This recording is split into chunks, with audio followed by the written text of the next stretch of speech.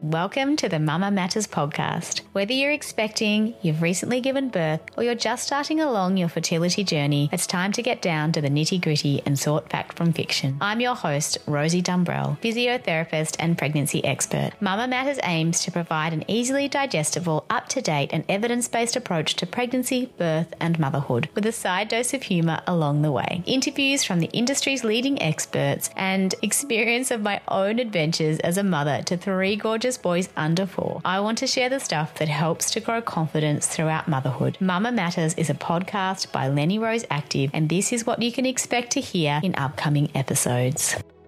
You know, exercising does reduce your chance of gestational diabetes and all those other things that you don't really want to get in pregnancy. So that was what I looked at. It was really interesting.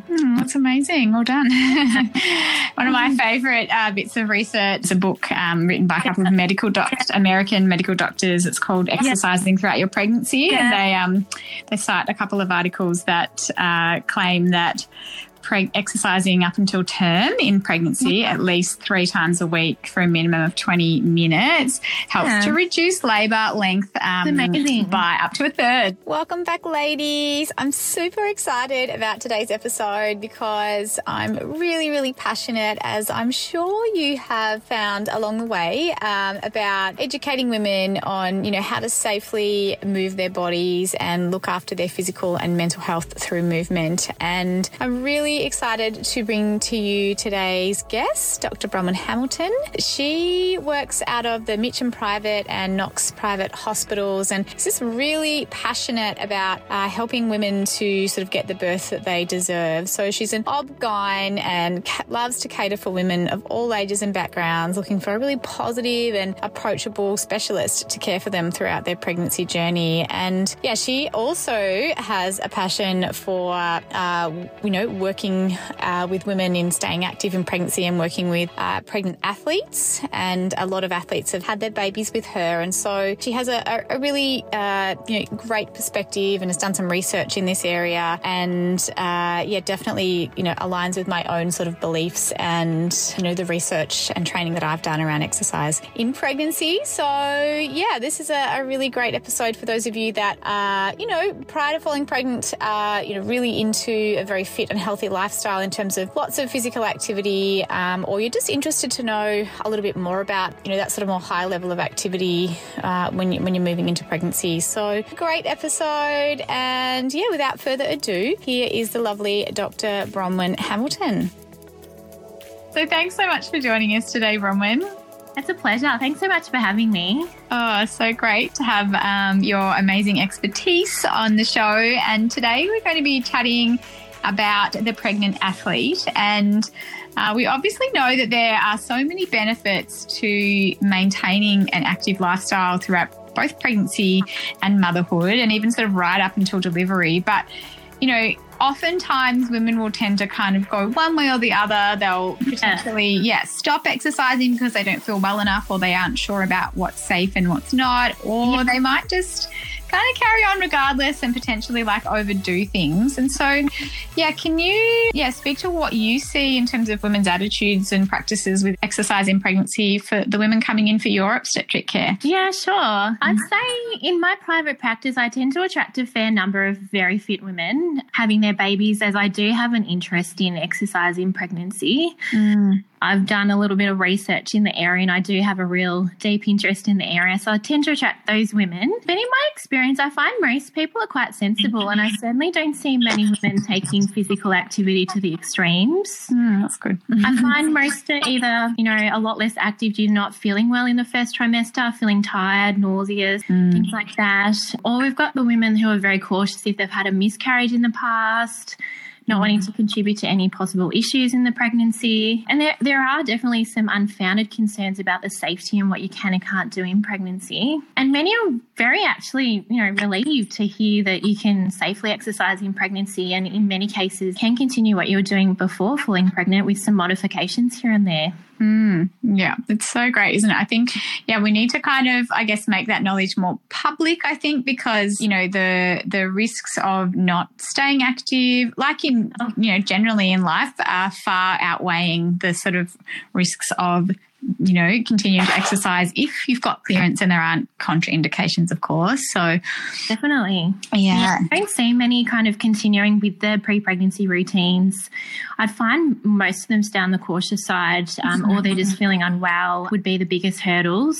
And obviously people with morning sickness, it's not always morning sickness. Sometimes it's, evening sickness. It's definitely worse as a result of exercise, as your blood sugar can drop, and then that can lead to more nausea. So I find that's definitely the biggest hurdle. Oh, really? Yeah. Okay. I've never thought of it that way, because when in my pregnancies, I've always found light exercise to sort of help with morning sickness. I think because I stopped thinking about it so much, but also morning sickness for me has been worse in the evening. I don't know about you. But No, definitely for me, more the afternoon and dinner time was a nightmare. So get exercise in the morning. It definitely helps get it done. And you're obviously, well, not obviously for our listeners that don't know you, but pregnant for the third time, or third baby on the way, 29 weeks. That's very exciting. Just had my OBS appointment today and everything's going well. Oh, it's strange an obstetrician. I mean, it makes sense an OB seeing another OB, but it's just can't really birth our own babies, can we? But that's funny. I love it. For the everyday active but not competitive athlete, is there any sort of specific advice other than what you've sort of mentioned already on safe levels of exercise in pregnancy? Yeah, sure. I'd say if you've been active prior to pregnancy, you can usually continue the type of exercise you've been doing prior to the pregnancy. But I guess be prepared for modifications, such as ab crunches, planks, sit-ups, especially after 20 weeks. Be mindful of your pelvic floor. If it doesn't feel right down there, then definitely stop. And it's really good to see a women's health physio to assess your pelvic floor. Definitely get onto that if you're continuing exercise in pregnancy. And we talk about the recommended kind of time for exercising in pregnancy. We talk about the recommendations are 150 to 300 minutes a week. So definitely good to stick to that. Look at reducing the long sessions, say over 45 or 60 minutes, as your blood sugar and hydration can definitely become an issue after, a longer session than 60 minutes. Definitely good to avoid pelvic floor unfriendly things such as jumping, box jumps, skipping, especially after 20 weeks. Jogging may be okay if a jogger previously, but looking at, reducing your intensity and duration to minimize pelvic floor damage. Wear a good belly support, especially over 20 weeks. I find that's really helpful, just reducing the bump moving around. So improves your comfort. And then there's the clearly dangerous activities such as contact sports, horse riding, skiing, all those things that we can't do now anyway with the lockdown. COVID. And definitely heavy lifting, and where you have to brace and hold your breath. It's not great for your pelvic floor and not great for babies. So checking in with your medical professional, checking there's no clear contraindications to exercising, which there's not many of those. Most people are generally healthy enough to continue with things. Yeah, that's great. I mean, I think for a lot of women, the 150 minutes of moderate intensity or 300 minutes of lower intensity exercise a week, that's what's recommended for the standard woman who's not pregnant. And so I think that can come as a surprise to a lot of women. What about it sounds like in your practice you're not seeing a lot of women that are overdoing things, but what things would tell you if someone is sort of overdoing, the exercise side of things, whether she's competitive or a recreational athlete? I think it's really, number one is listening to your body when you're exercising. Whilst pregnant, you've got a little human in there. You really have to, be aware of what your body's limitations are, because, things do change from day to day. You have good days, bad days. Your anatomy changes significantly, especially once you start getting a bump. So listening to your body, if you feel any pain, whether it's, in your pelvic floor or your abdomen, that's definitely a sign to stop. If you feel dizzy or faint, that's definitely not a good thing. You need to definitely stop and, take a seat if that kind of thing's happening, and probably look at getting some medical advice if that kind of stuff keeps happening. any muscle weakness, extreme shortness of breath. We're allowed to get a little bit puffy. I always say can get a little bit puffy, a little bit sweaty, but you still probably need to be able to talk. We talk about the Borg scale, somewhat hard. You can still have a little bit of a chat, but if it's getting, that you're really, really breathless, really heavy breathing, that's probably not advisable. Mm-hmm. And probably one more thing would be if she's losing weight or not gaining weight or the baby's not growing well enough. If we're looking on ultrasound and the baby's, looking really small, then there may also be a relative energy deficiency. We may not be eating enough for the energy. With the Borg scale, I sort of usually talk about that sort of 12 to 14. So, that sort of moderate intensity. And still being able to have a chat. So that's obviously quite achievable for most women.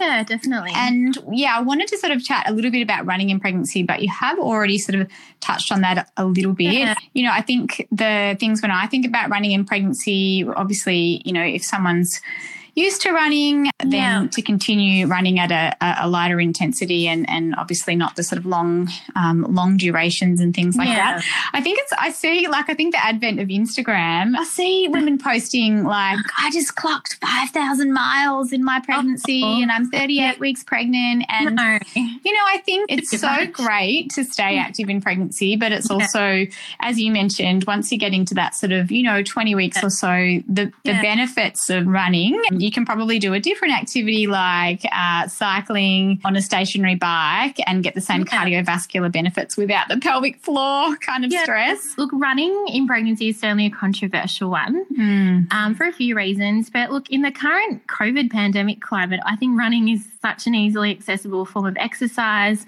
If you're previously a runner, I think it's safe to continue while it feels comfortable and after obviously checking with your doctor that it's okay to do so. Gyms closed, swimming pools closed. There's less options available for the exercising pregnant woman. And I find it's a sanity-saving thing as well. It's really good for mental health.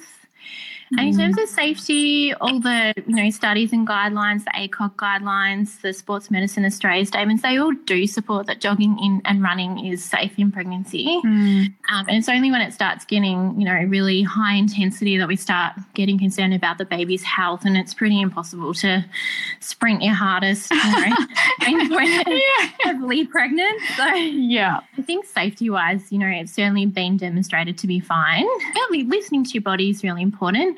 I think the controversial part lies in what effect jogging or running may have on your pelvic floor in pregnancy. But it's really hard to study. So we haven't got any good studies saying, what definite effects it has on your pelvic floor.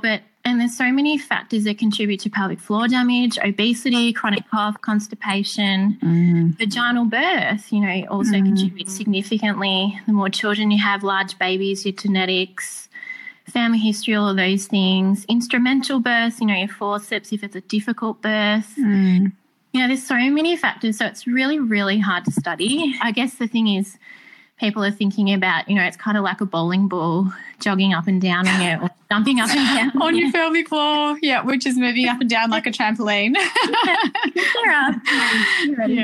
But the studies don't really, there's no good data saying that it's completely unsafe. And even getting back to postpartum exercise, I think that's probably even worse, getting back into jogging, 2 weeks after having a vaginal birth. I know. Isn't it crazy that see, I saw, again, on Instagram, I'm always looking for pregnant people, and I saw one lady post about she'd been a marathon runner prior to pregnancy and run a lot through pregnancy, but she was posting about how she was gradually building back up her running with ankle weights on, and it was 4 weeks postpartum, and I'm like, oh my goodness, cringe. Please wait till at least 12 weeks, probably 16 to 24 even for a lot of women. Oh, isn't it? So I mean, it is an individual thing, right? But there's some basic guidelines for how long your body needs connective tissue, healing and all that sort of stuff. So one thing I would normally say about running is the heat, or not being able to control the environment as much. So if it's really hot, it's not a good idea to go running in the outdoors. But most of Australia is probably not in that condition at the moment. So All right. Yeah, and is there anything else that you would like to add? You mentioned you've done some research in exercise in pregnancy. I'm just putting you on the spot here, but, I'd love to hear about that.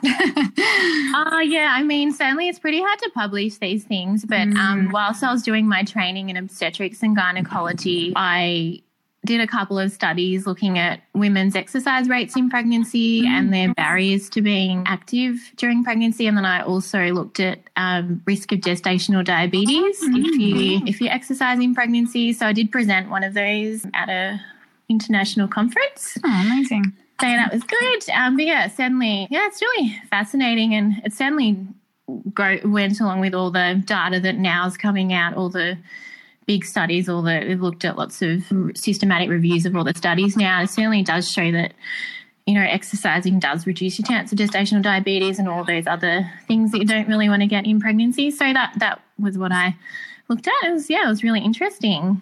That's amazing. Well done. One of my favourite bits of research around exercise in pregnancy is, I think I might have mentioned to you, there's a book written by a couple of American medical doctors. It's called Exercising Throughout Your Pregnancy. And they cite a couple of articles that claim that exercising up until term in pregnancy at least 3 times a week for a minimum of 20 minutes helps to reduce labour length by up to a third. So that's my favourite bit of exercise in pregnancy. Well, thank you so much for joining us, Bronwyn, and taking the time out of your precious day off. Pleasure. And I might be harassing you down the track for some more interviews. That was a great one. So, thank you so much. And I'll pop all of the details about where to find you in the show notes. So, thank you so much. Pleasure. Thanks, heap. Thank you. Bye. Bye. So I hope you enjoyed that, ladies, and found a few little nuggets of gold. Yeah, it certainly is a real passion project of mine, given that I've been, a very, very active person all of my life and have done extensive research on the sort of benefits of, of an active lifestyle for pregnancy and motherhood, and the sort of pros and cons for both mum and baby of activity versus inactivity. Definitely very, very well aligned with the lovely Dr. Bronwyn. You can catch her over at Dr. Bronwyn Hamilton on Instagram, or drbronwynhamilton.com.au on the web. And just really grateful to have been able to nab some of her time today, as she is expecting baby number 3 herself, and obviously working full-time as an OB-GYN, and definitely towards that pointy end of the pregnancy now. So just a huge thank you and shout out to her for giving us some of her precious time. And if you're loving what you're listening to, please give us a shout out as always by screenshotting the episode that you're listening to and popping it up in your stories. We love hearing from you, and we also love any feedback or questions and things that you're interested in hearing about. So hope to hear from you soon, ladies. Bye. This episode is brought to you by Lenny Rose Active, Australian-owned 3x mum and physiotherapist-designed luxe, active and technical wear for the pregnancy to motherhood journey. You can find us on lennyroseactive.com.au or on Instagram at lennyroseactive.